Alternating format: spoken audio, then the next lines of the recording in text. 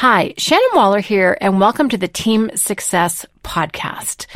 Today, we're going to talk about how to communicate changes to your team. And this was inspired because years ago, a very good colleague and friend of mine, he's one of the people I would use as a sounding board and would bounce ideas off of.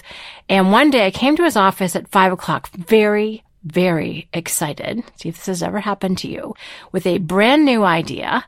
And I told him about it, and I'm a fairly expressive person, so I'm gesticulating and being enthusiastic and saying, "Isn't this great?" And my friend Ross looked at me and he said, "Shannon, could you please just tell me what's going to stay the same?" And it was one of those brilliant and blinding questions where I realized that of what I was talking about, I'd made it sound like the entire thing that we had been doing was out and this new idea was in, when truth be told, about 95% of what we were already doing was going to stay the same. And the only thing that was going to change was about 5% of it. But that 5% was what I was so excited about.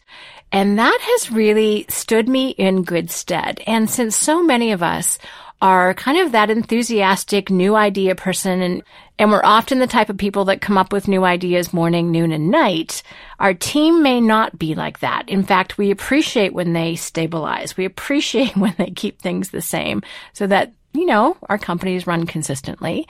But sometimes we can perceive their lack of response, or maybe their arms are crossed, or maybe they're like, "Oh no, can I leave the room now, please?" as happened to another colleague of mine recently.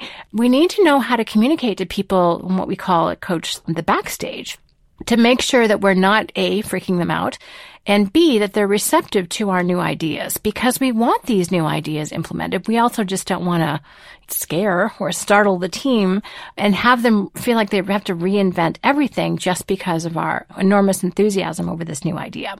So I want you to kind of keep this concept in mind the next time you come back to your team with a new idea, with something that you get so excited about, and say, okay, well, this is my point of view. How is my team going to respond? And I hear this a lot. I hear about the frowny face, the thinking face.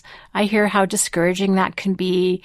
I hear how entrepreneurs sometimes just want to get away from their teams because they're not getting the receptivity to these new ideas that they were hoping for. And then I hear from the teams how frustrated they are that, their entrepreneur comes in with a new idea every day, every week, every month, after every strategic coach workshop. And don't they know we have a company to run? We can't be changing things all the time.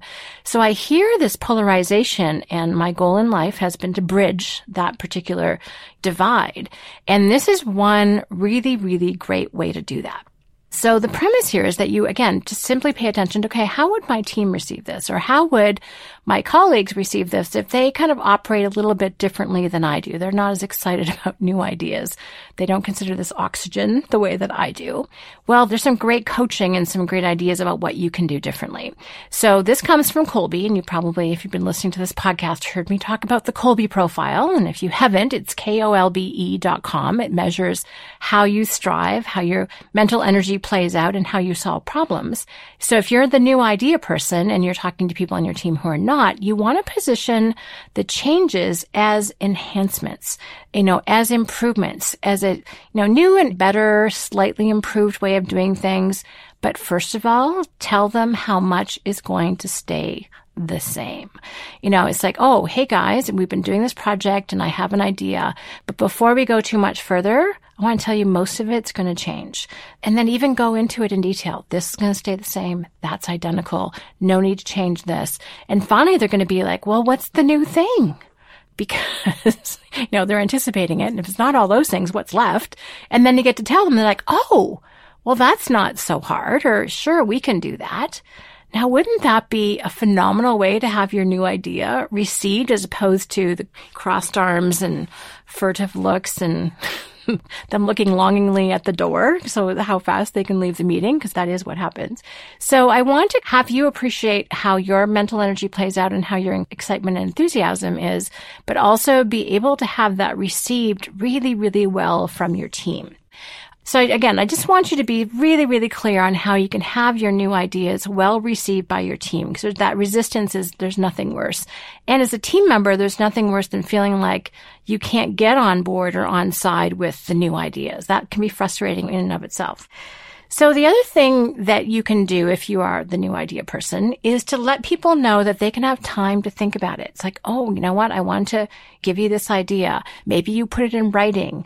If you're in the strategic coach program, we've talked about the impact filter a lot. Put your new ideas into an impact filter so people can see what the idea is, why it's important, what the ideal outcome is, the worst result if you don't take action, the best result if you do, and then the success criteria. When your team knows that you have thought out your idea to that extent, they will buy in, especially if you give them time to think about it beforehand.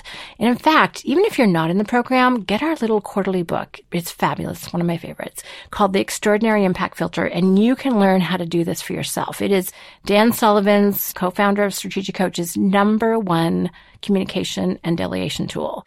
And in fact, he has 2 rules about the impact filter.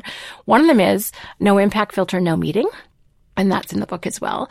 The other is that if he doesn't give someone an impact filter, don't worry about it. You don't have to follow through on what you've been talking about. So anything that he deems important enough, he will do an impact filter, at which point the team knows it's really important. But if, they're just shooting the breeze and talking about stuff, there's nothing that anyone has to worry about that they have to follow through on after that conversation if there was no impact filter accompanying it, which is quite liberating for our team.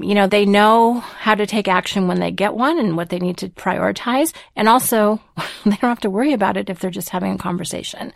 And most of the time, we have no idea how much mental energy our team spends trying to figure out what they're supposed to take action on from what we say. And you have no idea. It is hours and hours and hours of wasted time every single week that people are spending. So if you can clarify it by putting it into writing, again, we love the impact filter as one of the best ways to do that. Very, very powerful. So do that and then say, hey, here's some time to think about it. I love Dan's example of how he does this with his fabulous innovation project manager, Kathy Davis. So he'll come up with a new idea, an enhancement for an exercise, a tool. At one point it was our WinStreak app. And he will send her the impact filter. And she says, great, I've got it. Now he sends it to her because she lives in Winnipeg, which is, halfway across the country in Canada. So we live in Toronto. So he'll send it to her and she has a couple of days of what she calls marinating time or pondering time. Noodling is another word that we use. And then she sends it back to him, okay, well, if you want something, for instance, this app to go viral, then it needs to be free. So she actually kind of sends back her understanding of what it is that he said to make sure that they're literally and figuratively on the same page. And then she's off and running. She'll come back to him if she needs his advice or his help on something, or if he's part of the creative team to actually put it together. But it's in her hands after that particular point. And I quite enjoy how Dan talks about it. He says, I don't like her frowny face. And Kathy goes, that's my thinking face. But you know what that looks like sometimes when we're thinking. We're very serious, we're very intent. It doesn't look positive. It doesn't look encouraging. So sometimes it's good that actually that happens via email. And then again, the communication has to be there. Close the open files. Make sure you let someone know when you've got the impact filter and send back your thoughts. Don't let it go into the void. But a very powerful way to communicate. And the more kind of an idea person you are, the more highly skilled you need to get. And the more you work with an entrepreneur, the more highly skilled you need to get at how to receive these ideas.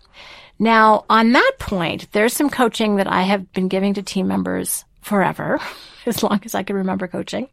And that is that when you get an idea, by the way, if you're an entrepreneur listening and your team member ever says this to you, just yay, give them a high five. What I coach team members to say when they're hearing a no idea that they're like, oh my gosh, I have no idea what to do with this. The team member says, that's an interesting idea. And they say it with excitement and emotion and enthusiasm. But there's something really interesting about the word interesting. It commits you to nothing. So it's kind of like, tell me more, which, by the way, is probably undoubtedly what, as a team member, you're looking for. Please give me more context for this idea. Help. What does this mean? What's staying the same? What's changing? What do I have to do with this? Am I even the right person? All of these thoughts are going on in the background. So by saying, oh, that's a really interesting idea, then your person who's giving you that, first of all, has some emotional response. It hasn't gone into the intellectual void. Then they're kind of encouraged to think about their idea out loud. And there's something really interesting that happens when we think about our ideas out loud. And that is that you hear them. Just thinking about something in your head, it's not quite the same as it going through your ears. And when you write it down, again, a whole other process that when you can see what you've written, we all have a different emotional relationship to things we've written down rather than things we've just thought about. And that's really what this conversation allows to have happen. Sometimes you'll say something, you're like, oh my gosh, that's really not a very good idea. And they'll nix it right there. And you, as a team member, didn't have to do anything other than be the sounding board for that person. You can also ask, do you want me to be your sounding board right now to help think this idea through? Or is this something you actually want me to take action on? And they'll be like, good question. Let's think it through some more. Like, no, I told so-and-so we would do this. So, okay, great. I'll make sure this happens. And I have a couple of questions, so then you go down the action path. But there's a lot of ways, I think, for us to play pitch and catch a lot better with these new ideas. But again, it takes a little bit of wherewithal of recognizing how we tend to throw out things and how they are received and how we receive things that are tossed our way. So if I can give both different types of people ideas about how to be better at this, then my mission will have been accomplished. Of course, it's only one small way. But again, that brilliant question that Ross asked me, because his capacity for new ideas had been used up by noon, because, he works with other people like me. So, just please tell me what's going to stay the same has been so useful in the past 20 years. That's how long I've known this question and thought about it this way. So again, when you are the new idea person, make sure that you keep that in mind. Or if you're the person receiving that idea, ask, this is a really interesting idea. Just to reassure me, please tell me what's going to stay the same. And to your surprise and the person's, I guarantee it, they'll be like, almost everything. I'm like, okay, good. Now I can breathe. Then you can get out of that panic mode and into creative thinking and constructive thinking mode, which is much more fun and much more productive and much more useful. So again, the whole point of this is how to communicate changes to your team. It's also, though, how to receive those changes and what are some strategic questions that you can ask to calm yourself down, to help the other person get clearer, just to be able to keep that conversation going, because new ideas are the lifeblood of an entrepreneurial company. What's a new and better and different way to do something? How can we have an advantage in the marketplace? How can we be more efficient with how we deliver our service, which efficiency equals profitability to my way of thinking? How can we create something that someone else hasn't thought of before? How can we maximize the value that we're creating for our clients? All of that is fantastic, and you don't want to shut that down from either perspective. So the ability to do this, the ability to position and receive changes, quote unquote, well, in terms of improvements, enhancements, simple change, how to make things better. I know that I sometimes have to tone down my enthusiasm, not because I'm not enthusiastic. That's what I need, keep myself energized. It isn't what energizes everybody else, which is totally fine. I love them for who they are. They make me look good. They get me into the right place at the right time. And I'm just very appreciative of all the backstage work it takes to get me front stage. But it does mean that I have to be much, much more aware of how and what I'm communicating. So I hope this is useful for you. It came back into my mind because this coaching has been passed on, which makes me super happy.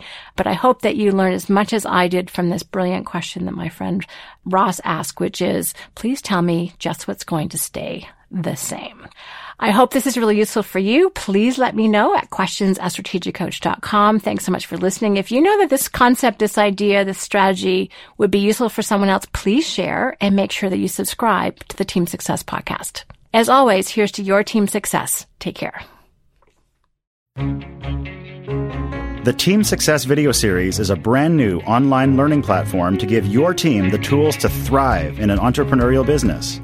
Whether you have 5 team members or 500, Shannon Waller provides expert strategies for confidence, harmony, and success. You're just one click away at teamsuccessvideoseries.com.